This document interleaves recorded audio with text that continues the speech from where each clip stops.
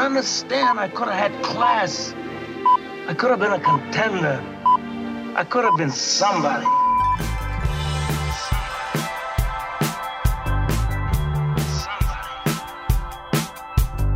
He's almost like having a second captain in the team. Second captain, first captain, whatever. Good morning, welcome to Second Captain Saturday. And let me just say right off the bat, I don't see any reason why you would enjoy the show today. I'm sorry. I meant to say I don't see any reason why you wouldn't enjoy the show today. Excellent. It's sort of a double negative, so you can put that in. I think that probably clarifies things pretty good by itself. Hi Murph, hi Ken. Owen, how are you? Hey, Owen. I had to do it, Murph, I'm sorry. No, it was good. You're very welcome back from it. Moscow, I should say, Ken. Oh, thank you, Owen. Good to see you. I'm not sure if the wouldn't defence is going to get the American president out of his latest scandal. The New York Times reporting last night that his former lawyer Michael Cohen secretly recorded a conversation with Trump 2 months before the election in which they discussed payments to a former Playboy model who said she had an affair with Trump. These are payments that he has previously denied any knowledge of. Now, this isn't to be confused with the Stormy Daniels case. This is another alleged payment to a woman called Karen McDougal. It's been a rough old week. I thought those guys were good friends. I can't believe that they were secretly taping each other's conversations about delicate matters such as that. What did you make of his performance against your new best pal, Vladimir?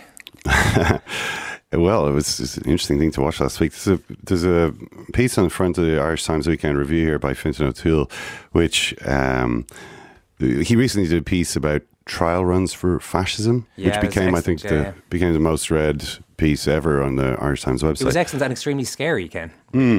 But he sort of returned to this area with the piece about the Helsinki summit. It says, if Europe is not to follow the US, it will have to wake up to the political epidemic that Putin has started. And I think if I have a problem with this piece, it's actually that headline. I think it's... I don't agree that this is something which has been started, but this isn't just because I've been in Russia for the last few weeks. Here we go. Putin's useful idiot strikes again.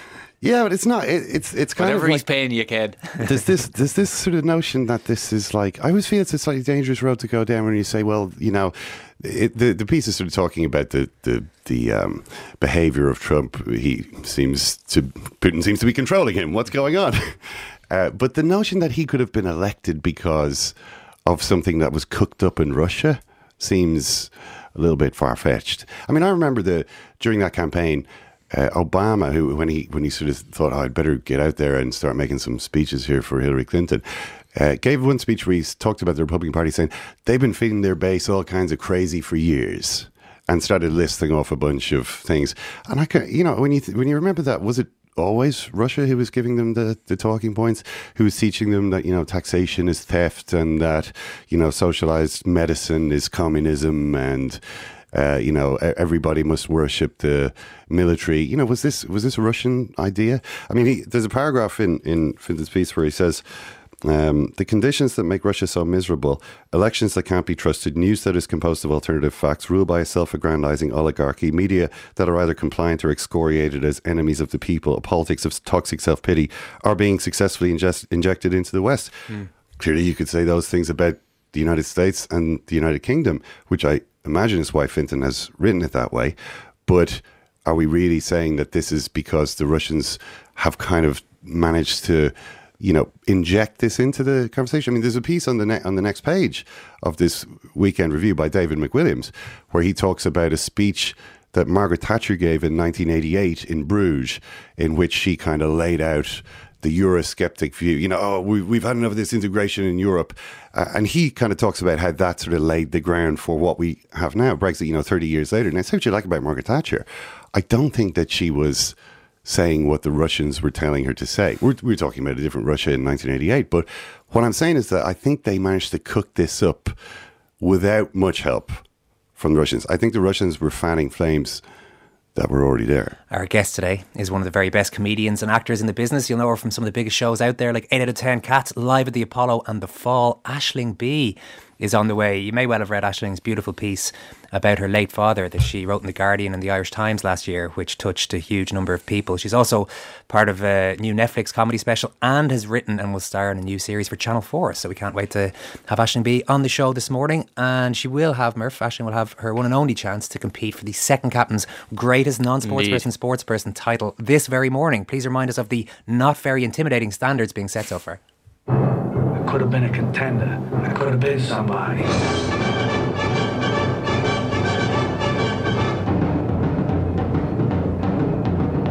Yes, last week's guest Paul Howard scored a header with a pair of glasses on in an under-11 match, which earned him glory at the time, as well as twisted glasses, but alas, only earned him 72 points last week.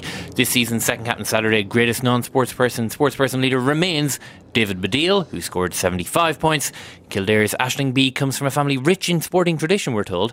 So we're expecting big things this morning on. 51551 is a number to text. If you want to get in touch, you can tweet us at Second Captains. Aisling Bea is coming right up. This is Second Captain Saturday.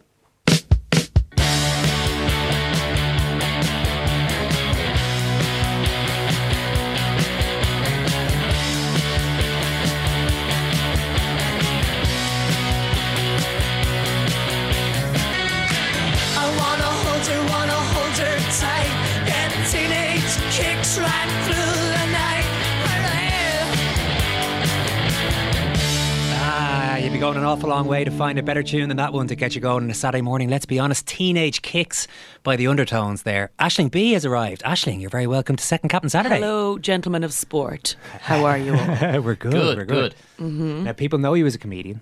But not as a sports star. But not as a sports superstar. So this is what this next half an hour is all about. Me finally launching my sporting career. Horses is your background. Horses is my background. That's not really a question. Yeah, sounded like an accusation. Yes, so I grew up in just outside of Kildare town to an equine vet of a father. That's not, again, a slander. That's genuinely a job.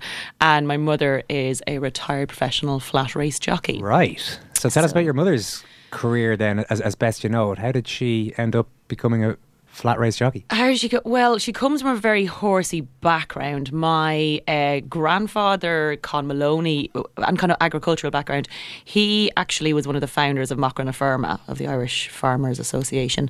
If there's any English people listening in who don't understand our national tongue.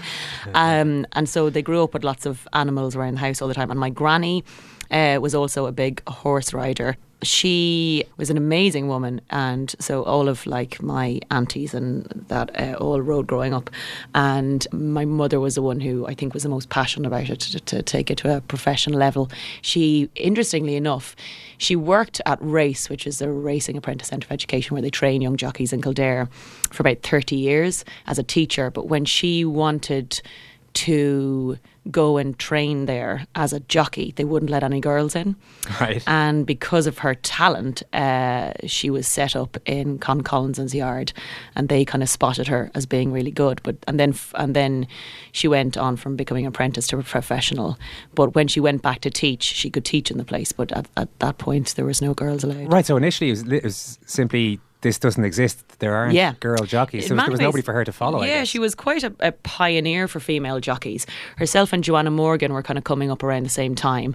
Joanna's still a trainer now, and my mother has worked in horse racing all her life. Like it's weird because it's kind of like imagine if you were brought up in a town full of magicians and both of your parents were magicians, and everyone in that you knew and the town's industry was fueled by magicians, and suddenly you went to Dublin one day and people were like, magicians? You're like, I know, it's so boring. Because in Kildare, like loads of people's parents were either jockeys or in the army or worked for farriers or had something to do with even horses in the army. And so it just felt really normal that everyone had something to do with the horse racing industry in Kildare. My summer job was working on the stud farm on the Irish National Stud as a tour guide.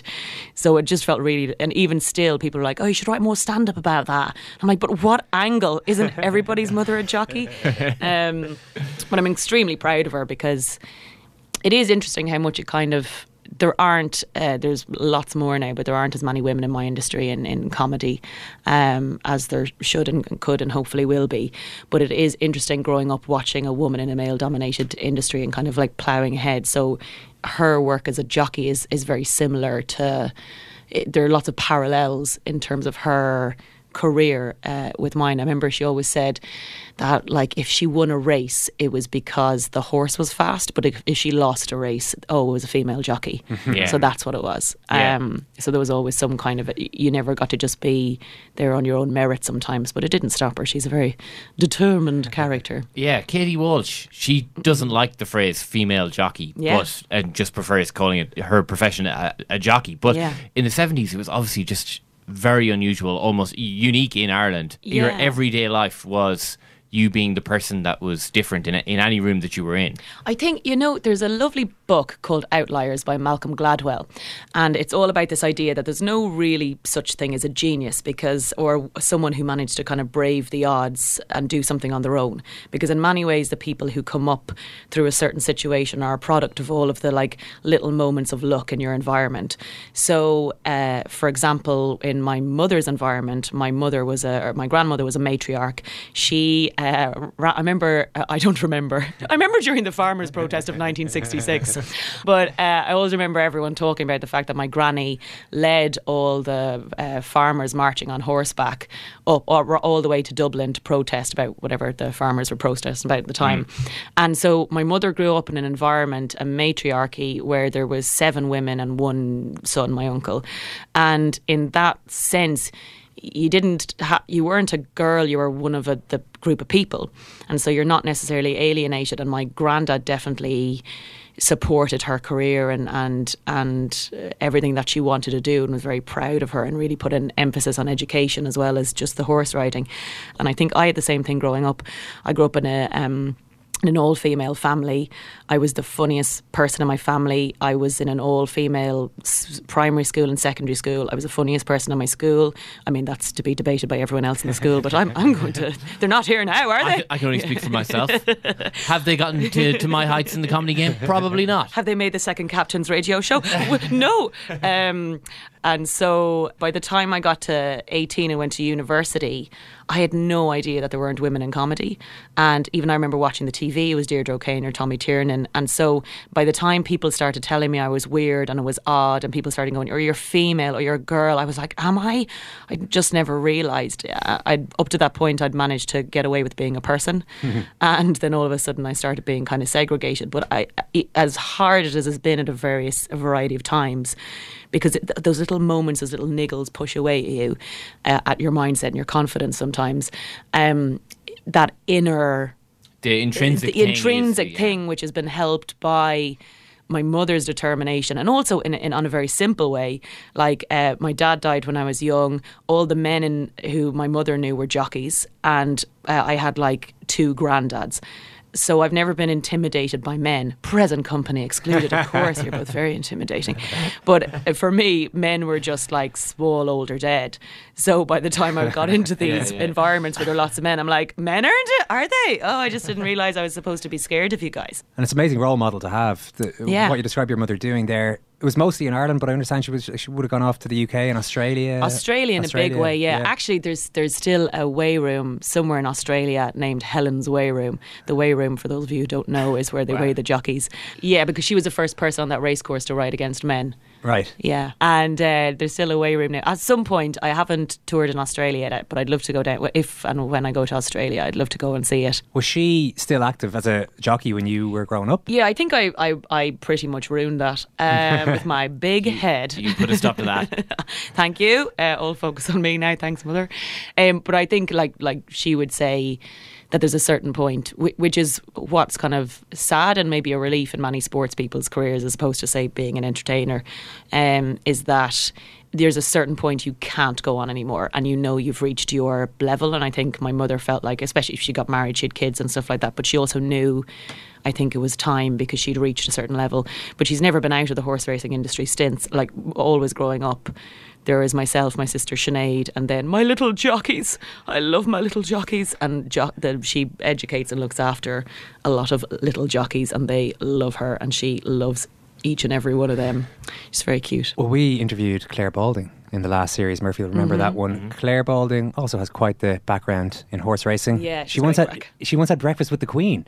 So I'm wondering who's the most famous person who came through your home? Who came through my home? Oh, that's interesting. Do you know, this is clearly not the right answer you're looking for.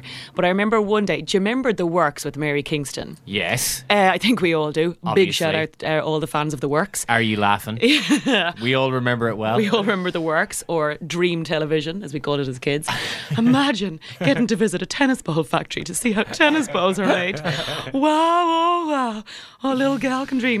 I remember one time a kid wanted to be a jockey, and so they came down to race where my mother was working to do like a week in race. And Mammy, without telling us, brought Mary Kingston from RTE out to our actual house. And we'd been up on my neighbours, and we came down, and you know in like BBC dramas where somebody tells someone a tragedy and they drop a cup to show that it's really like, your husband's dead. What? Not my Bill. And they just like drop the cup. We walked into the kitchen to find Mary Kingston, and I always remember like dropping a Barbie and going, oh, no. And in my wildest dreams, I'd only ever imagine getting to speak to Mary Kingston. She'd like, hi girls, I see you've loads of toys in your bedrooms. Do you all like toys? I was like, yeah, man. Yeah, I do like toys, Mary Kingston. And we couldn't. And she's like, what would you do if you were on The Works? And we were like, I can't even imagine ever being on The Works, Mary. And we just clammed up like the most boring children in Ireland. Hang on, you're telling me this is not the answer I wanted. That's a 100% the answer we wanted. So yeah, that's my biggest celeb claim to fame. Is it true that when you introduced your mum to the head of Channel 4 Comedy? Yeah. But I'll let you, a better presenter than I would allow you to tell the story rather than I was doing the comedy gala, which is on at the O2, and which is for Great Ormond Street's Children's Hospital, and it's like a big comedy gala, and it's not the best comedy night because you're doing 5-minute spots on quite a long bill to about, I think it's 17,000 people at the O2 in London. When you do something in an arena that big, it's not really made for talking, so the sound goes out and goes back. But this was my third time, and I was like, well, third time also unlucky, so why not bring my mother over? So I brought my mother over to kind of sit there and watch, and afterwards we were backstage, and I never really know what my mother's going to come out with, but the Channel 4 comedy person, who was kind of my boss at the time, came over and was like, well done Aisling, you know, it'll all edit fine. I'm like, thanks. Just what every performer wants to hear. Thanks, mate. We'll add laughs afterwards. And Mammy's like, why have you taken racing off Channel 4? And he was like, sorry, what? She's like, I'm a jockey, obviously. And I'd never mentioned my mother was a jockey. And I hadn't really introduced this woman as my mother either. So he just has this small Irish woman coming up like, why have you taken racing off Channel 4?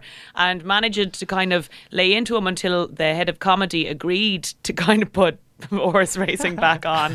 I didn't realise your mum was the catalyst for all this. Amazing. You know that sort of idea that when you're small you think, oh, the teachers live in the school. It's that same idea that everyone in telly just will be able to fix it. You are writing a show for Channel 4 about sisters at the moment? Another speciality subject? Myself and Sharon Horgan have been writing together for longer than I've been doing stand-up. So we've been writing together for about 8 years now. We've done that many scripts and they've never sort of gotten away. And this one is kind of close to my heart. It's my little baby, and Sharon and I are playing sisters in it, and we made the pilot just before Christmas, and then we got the news in late March, just early March, that it's gone to series. So I'm writing it now, and it was just like it's a good, sometimes when you make your own work, and I'm sure it's the same with you guys who know when you kind of set up your own business and company and all that kind of stuff, God, it can seem like a slog, and sometimes you're like, God, would someone just give me a thing rather than having to work for it? Because with stand-up you have to write all your own stuff and mine your own material, and sometimes it's, you know, it's quite a lonely business as well. But when you sort of feel like you've made it all yourself, even if it only goes to one series and then they cancel it, there's a sense of like, well, I did that, you know, we did that together and we kind of made that thing that we're quite proud of, which is always a nice kind of feeling, a sense of reward. So yeah, I'm quite proud of the show. It's called Happy AF, which stands for as so I can't say what the F Well, it's one of a bunch of projects you're working on at the moment, some really impressive stuff. A lot of people will be familiar with you as a team captain on 8 out of 10 Cats, on various UK panel shows, that kind of thing in the US. You're part of a new Netflix stand-up series, so things are going really well for you at the moment, Aisling. You've obviously had to graft to get these kind of rewards, but you're kind of living the dream now. Is that how it feels? Can you be Yes. satisfied with how it's going, or are you always a little bit, as a lot of people are, anxious about what comes next? I always am, and I'm not sure if that's a natural. I'm sure anyone's like this. If you grow up in a single parent family, there's a lot of always planning ahead and just down the line about life. And it is worth remembering to kind of be present sometimes, because, you know, I think being freelance as well. And actually, while we talk about successes, I think it's also important to talk about all the failures. Like for every Netflix special, there's things that don't work. And as I say, first thing to get away in 8 years. And maybe something like my 15th script. I've done like 10. I did like one year I did 10 or 11 pilots of TV shows that never went anywhere. They are the things that make you, but also they're so sad and disappointing, and most of it is grit and pulling yourself back up again. And not to say not to relish those moments where it all goes right, but I suppose no one posts photos of themselves on Instagram when you're eating spaghetti hoops out of a tin going, why? And actually the show we're making with Sharon now, the first draft of that I wrote in 12 hours, because I was so upset because a show we'd been working on for 2 years with Channel 4 they were like, oh, sorry, after 2 years it's not for us. Do you know what it was? I think Dairy Girls got commissioned around the same time, and our one was too kind of similar along those vibes, and now I love Dairy Girls, it's so amazing. Yep. But I was like, oh no, something else. So I wrote like this in 12 hours, but now that's turned out to be the thing that's gone ahead. So yeah. You've mentioned a couple of times that you're from a single parent family, that your dad died when you were 3, died by suicide. And you wrote an absolutely beautiful article about this in The Guardian last year. People might have read it in the Irish Times as well. What sort of a reaction have you had since putting all this out there? Quite incredible, really. I suppose a big part of why I wrote it was, I remember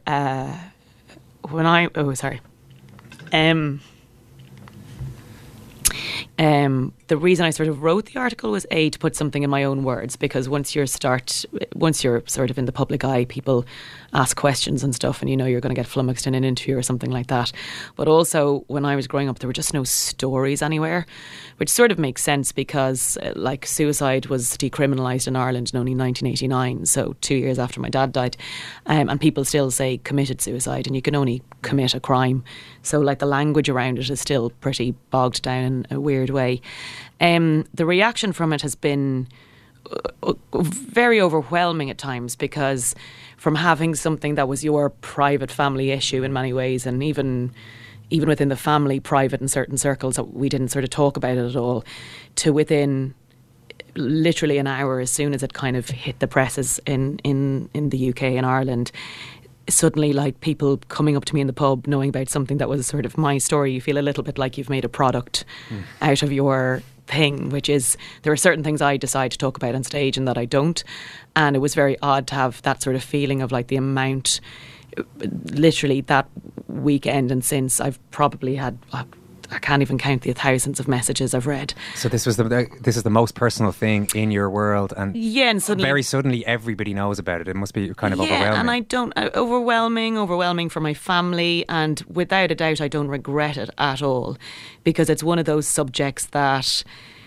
we need to talk more about, because I don't think people know how to talk about it, because it's so bloody tragic and it feels so, and you're like, can you make comedy out of it? Of course you can, because in all those moments you have to laugh, and I grew up in a house and a family with a huge amount of emphasis on humour and laughter, and my mother's great crack, and so all of our lives humour was our coping mechanism. Sometimes of course a way we used to avoid talking about things, but a lot of the times our method of coping, and I wanted to sort of talk about it in a manner that's not so maudlin. And I felt like all the chat around it is always very maudlin, which means that people feel like they're going to ruin the atmosphere if they start talking about it. And well, a couple of things I found from the thousands of messages I got in touch. First of all, I wanted to reply to everyone, but you couldn't, and you felt like every reply was going to be like if you just wrote an XX, like it was going to be in some way unsatisfactory when someone has poured their heart out to you. And but the main thing I found was most of the people who got in touch with their stories were predominantly men. Men privately messaging me, who, a lot of dads, a lot of fathers who hadn't been able to talk about being able to cope. a vast majority of the amount of people who've been in touch about women who've taken their own lives, many of the people had known that their wives or girlfriends or daughters or sister had been ill for a long time.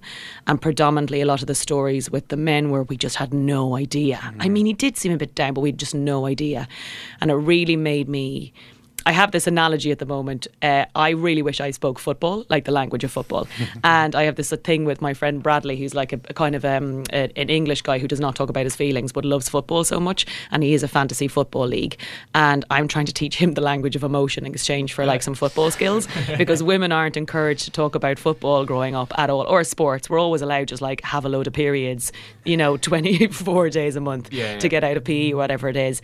And we're never encouraged to. And then any woman who enters into football or sport tends to be treated like a unicorn. And then the same thing with men who are very emotionally articulate. Everyone's like, oh my God, he's so emotionally articulate. Can you believe it? Rather than there being any sort of socially acceptable way to teach boys and men from a young age to articulate their language. It's about having the emotional language to express yourself. And that has come across so overwhelmingly.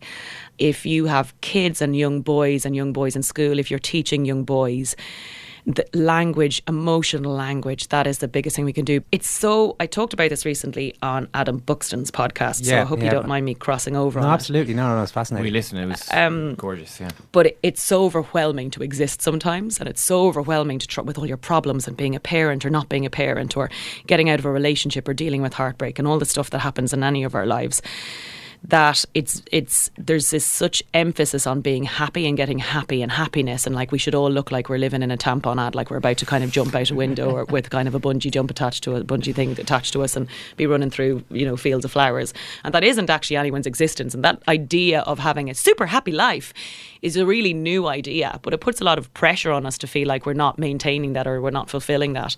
And actually it's about, I think, trying to live hopefully, and to try and hold on to hope that tomorrow might be better, and to little small habits or changes. If you're struggling and if you're trying to get through something or get through the day, what kind of tiny habit can you change or maybe make this week? Whether it's kind of mentioning that you're not feeling great to your wife or your partner. And I know, again, from a lot of messages I got through, that people are like, but I'm their rock. I am their person that they need me to be strong, to be a man, to be the caretaker. And if I admit that I'm not okay, that'll terrify her, or that'll terrify my partner.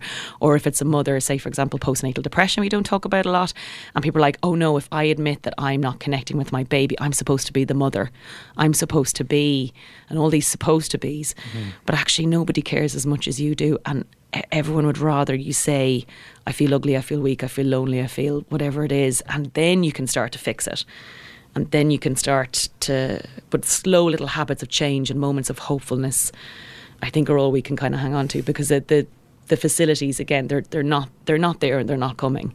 With all these people getting in touch with you and you handling all of that, has that part of it been tricky? That you've got people coming to you with the heaviest possible load, and quite a lot of those people. Is it difficult for you to know what to say? You said obviously you don't just want to give a curt response, you want to talk about it, and it's great in a situation like this, a lot of people can hear what you say, but trying to get back to people affected by this in an individual level. Well, I suppose what I realise is most people want to be listened to, as probably shown by how little you guys have spoken during this interview. And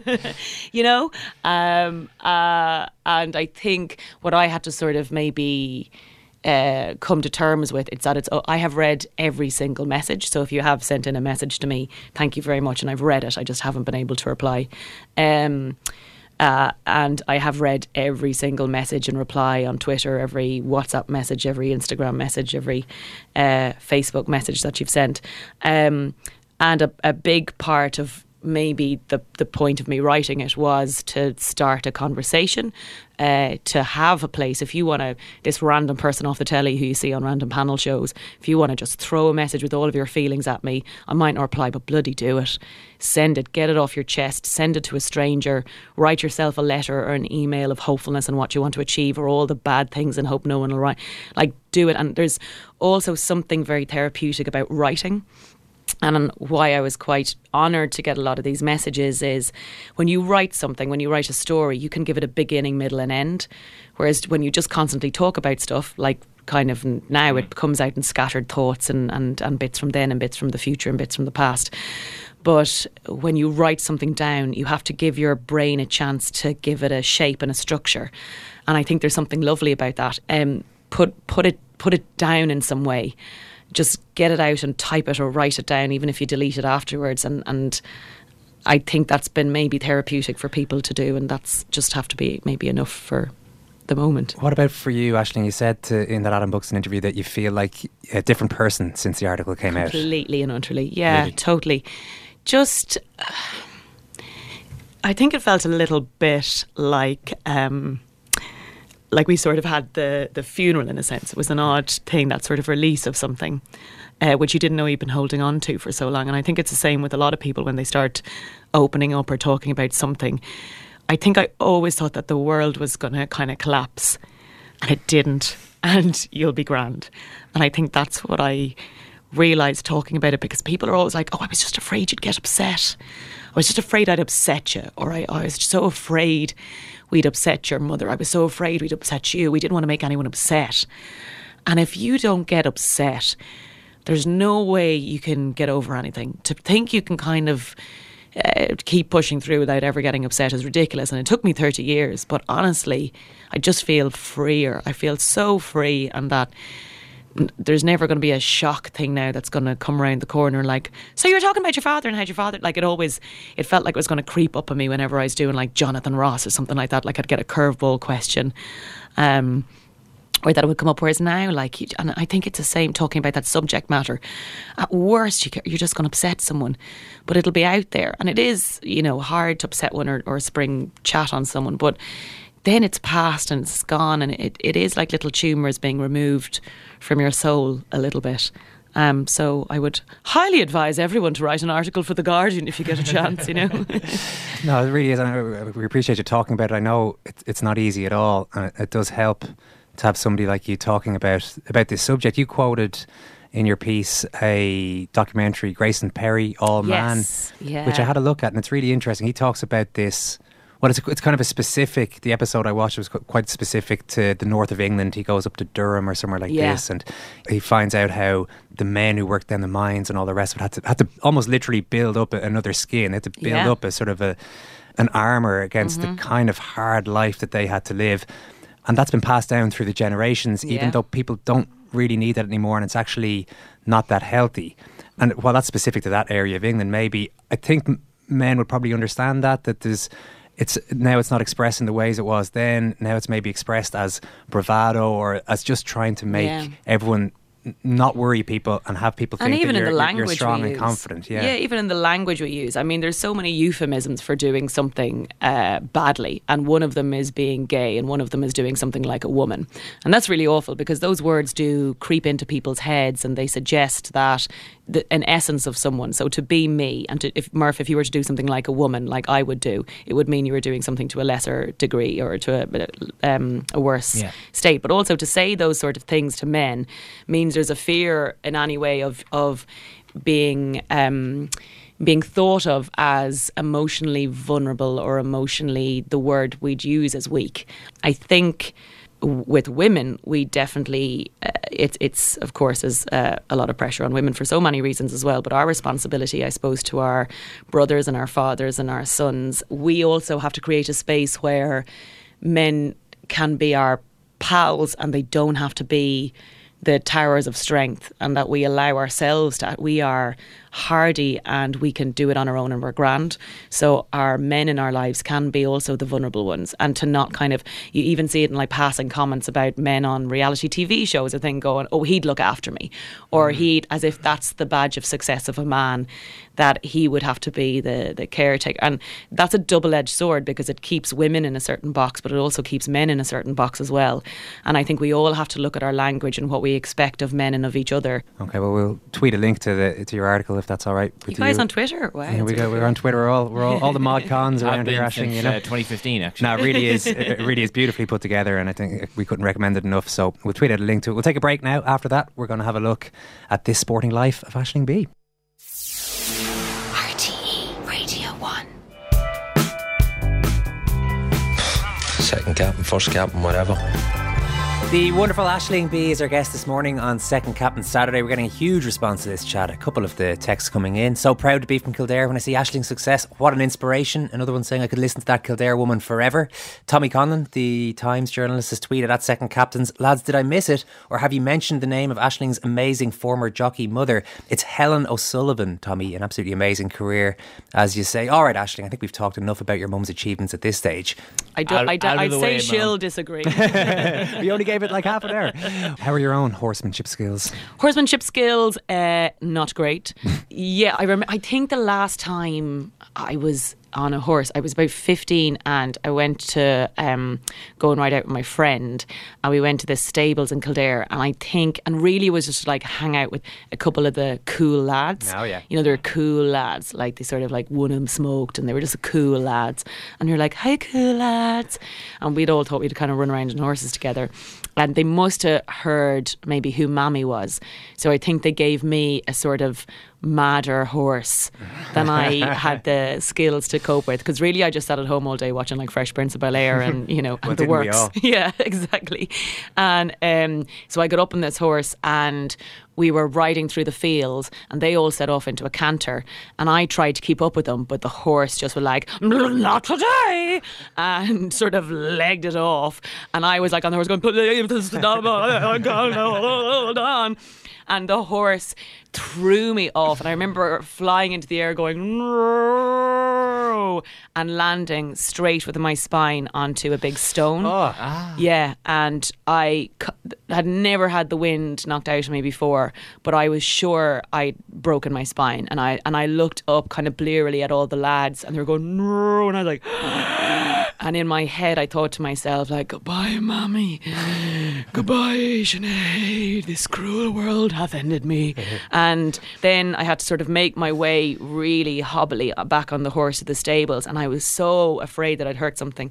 And when we got back to the stables, it was a young lad who'd been mucking out the stables, and I was like, I fell on my spine, and I was like, I think I fell in a stone, and he was like, no, I think you fell in a pile of shite.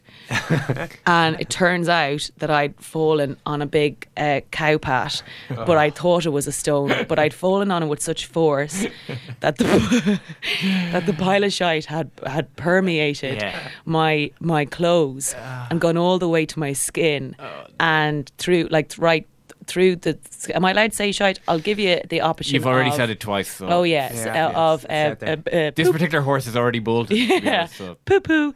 And it'd gone right through my clothes. Yeah, no, I actually have my own horse riding story because I haven't actually been on too many horses over the years. You're legally too tall to go on a horse, surely. See, this is the problem. 6'4" is the legal height. I was in Cusco in Peru.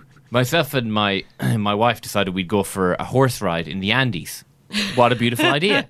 So I rock up to this horse riding school, right? And this tiny Andean man walks out and he takes one look at me, and it's obvious that I'm by miles the tallest, heaviest person that has ever rocked up to this horse riding school.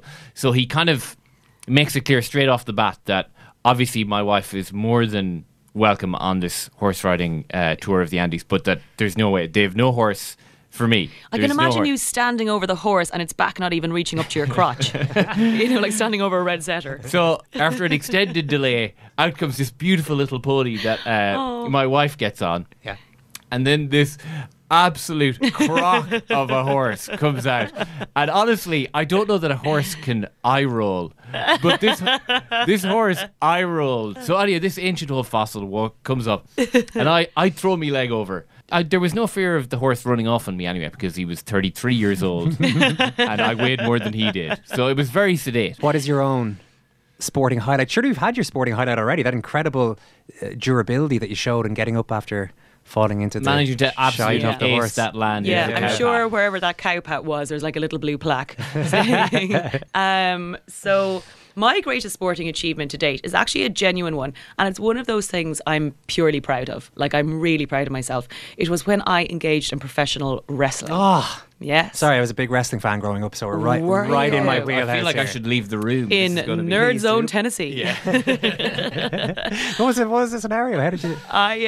So in Edinburgh for the comedy festival, they do this thing called the wrestling, and it's comedians paired with professional wrestlers, and we put on a 3-hour wrestling show, and it is so good. And it's not. I trained for 2 months for it. I properly trained in a ring with real wrestlers. And if you look at my Twitter handle, if you go on Twitter and look at my profile page, you'll see me lifted above the air by Marty Skrull, who in wrestling circles is a big deal. Right. And it was one of my. I planned it all so well because wrestling is all about the dramatics and theatre, and I was like delighted by that part. Can do. Yeah, it can do. Thank you, jazz hands ahoy hoy, and. It was also really like a dance routine. Like you learn, like the moves are brutal and you're thrown onto the mat and thrown around. But I've always loved doing stunt work and all that kind of stuff. And at drama school, we learned fighting and sword fighting and stunts and rolling over. And I love all of that. And we basically were like learning a dance routine, but with like these some extremely overweight. One guy was called The Bulk. And when he got in the ring, we all had to go, whoa, whoa, and pretend to roll about. And we had to learn these, essentially dance routines with these wrestlers because wrestling is a lot of pre-learned moves. Sorry. Owen, could you take off your headphones? Well, what are we talking about here? Was this a tag team, Royal Rumble? No, so I Survivor came Series, down. cage match? It was in Edinburgh. It was in a ring. Yep. And there were, I think, 4 or 5 professional wrestlers and then a kind of roll of comedians who some would get thrown out and some of them wouldn't. I made it until the very end. I came through about a third through and made it to the very end. That is essentially a Royal Rumble. That's A what they've Royal. grown up on, yeah. Oh, is that a Yeah, Royal yeah, Rumble? yeah. I came down. I was called Aisling Revenge for the Famine B. Strong. And I came down with 17 Irish flags sewn together like a cape. Yeah. And Catherine Ryan, the comedian, dressed up as a nun. And we had her little daughter Violet in a communion dress holding a potato and shaking it angrily at the audience. And I came down holding a candle. Too subtle for the wrestling, maybe, though? It was a really beautiful metaphor, Yeah, yeah, actually. nice. And I Okay, think yeah. people really did think about the famine more after that. And it came down to like Riverdance, I am coming to nourish you, cherish you. And we came down with holding a candle. And then 1, 2, 3, 4. Doon, doon, doon, doon, doon, doon, doon. And then I climbed into the ring and like smashed this man over the head. He pulled me by the hair, swung me around. And I went on for ages. And then my final move was The Bulk, who was this big lad who came in, held me over his head in the air and twirled me round, and then he threw me into the air and out of the ring. And outside of it were 4 comedians who'd been trained to catch me, but it looked like I was like a log knocking them over. And so it was all really dangerous. Like people broke their legs and stuff. Yeah. But That's all part of the game. honestly, I was so proud of it. And I know some people other than Owen will debate whether it was a sporting moment or not. I don't want to tell Murph how to do his job here, but Kieran, if you don't, if Aisling doesn't blow David Baddiel out of the water, the fix is in. What did Dave Baddiel do? He went to Italy Literally with scored a Ardal goal in O'Hanlon his and a few 40s. other lads and Yeah. scored a goal in a He football match. scored a goal in his 40s. Yeah. I mean, I see men in their 40s doing 5-a-side probably every day in my life. That is not an achievement. Murph, not could you even sport. please rank this sporting life of Aisling B? You don't understand. I could have had class. We don't have stars in this game, Mrs. Weaver. What do you have then? People like me. I could have been a contender. I could have been somebody. Right, Aisling, here goes. So I've literally never been this nervous. I'm so nervous. Just breathe. Quick refresher on how we go about finding this year's greatest non-sports person. We will rank your sporting highlight and identify the sports person that we feel most closely resembles your sporting personality. And then brutally fashion a score out of 100 from that information. So I have to say that your sporting highlight, your time as Aisling Revenge for the Famine B, is probably the best answer we've ever gotten to that Undoubtedly. question on this show. So, but it's also the patriotism that you showed as well as the skill. We saw that you had the words Visit Ireland emblazoned on the arse of your costume. Oh, I did, yeah. So it's to promote tourism in Ireland as well. Of course, yeah. you know. It's a clear sign that Revenge for the Famine was proud of her roots. So your dedication to your cause is at the very heart of your success. You worked hard, you got your reward. So from that point of view, taking into account your relentless work ethic, I'd have to say that the athlete you most remind me of would have to be 3-time major golf champion Podrick Harrington. You probably get that all the time. I do Yeah. get that all the time. We Yeah. both have very hammy, round faces and pull off polo t-shirts quite well. Wow. He has fault Ireland on his gear as well. Not in the arse, but I mean, nevertheless, Yeah. your endorsement was unofficial and written in pen as well. So it's been a triumph. You've earned 88 points 88. out of 100. What? Now, on the other hand, Oh there my is God. the whole wrestling is a sport, isn't a sport, so I may have to Well, it is. deduct 10 points, giving you a final total of 78 points. Wait now, no, whoa, Aisling, Mark. Revenge for the Famine B, this has been your sporting life. You look actually genuinely annoyed. I want a steward's inquiry. You should have 10 more points, in my opinion. A round of applause, anyway, for a very grudging Aisling B. We're very, very grudging.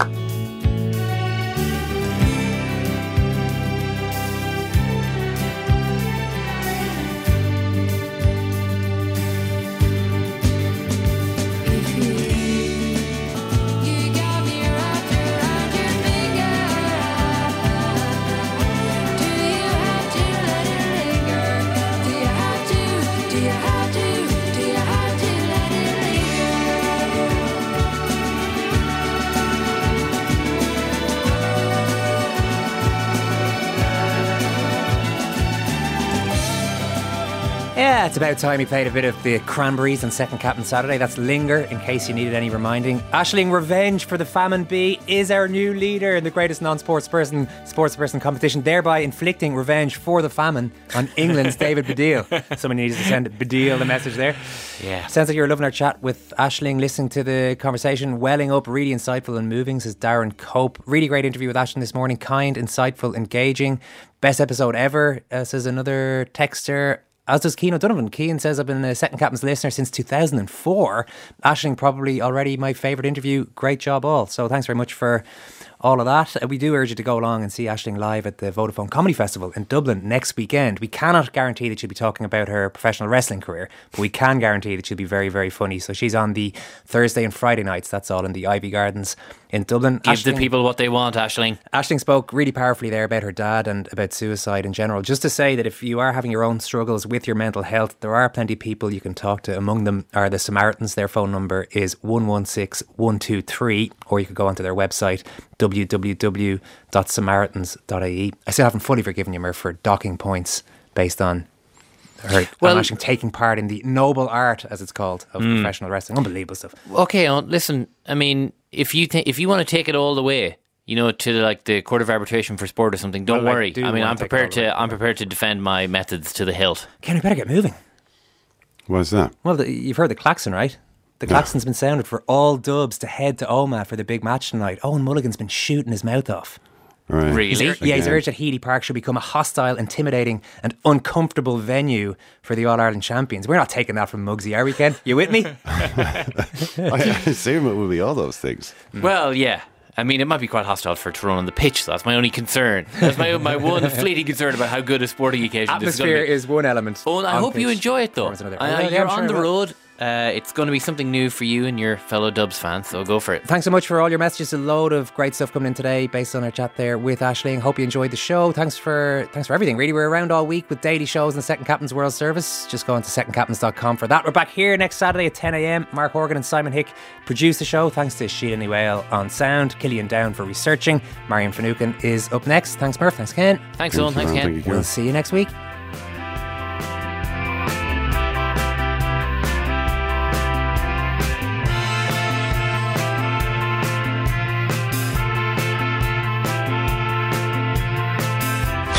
Second captain, first captain, whatever. They never go home, those boys.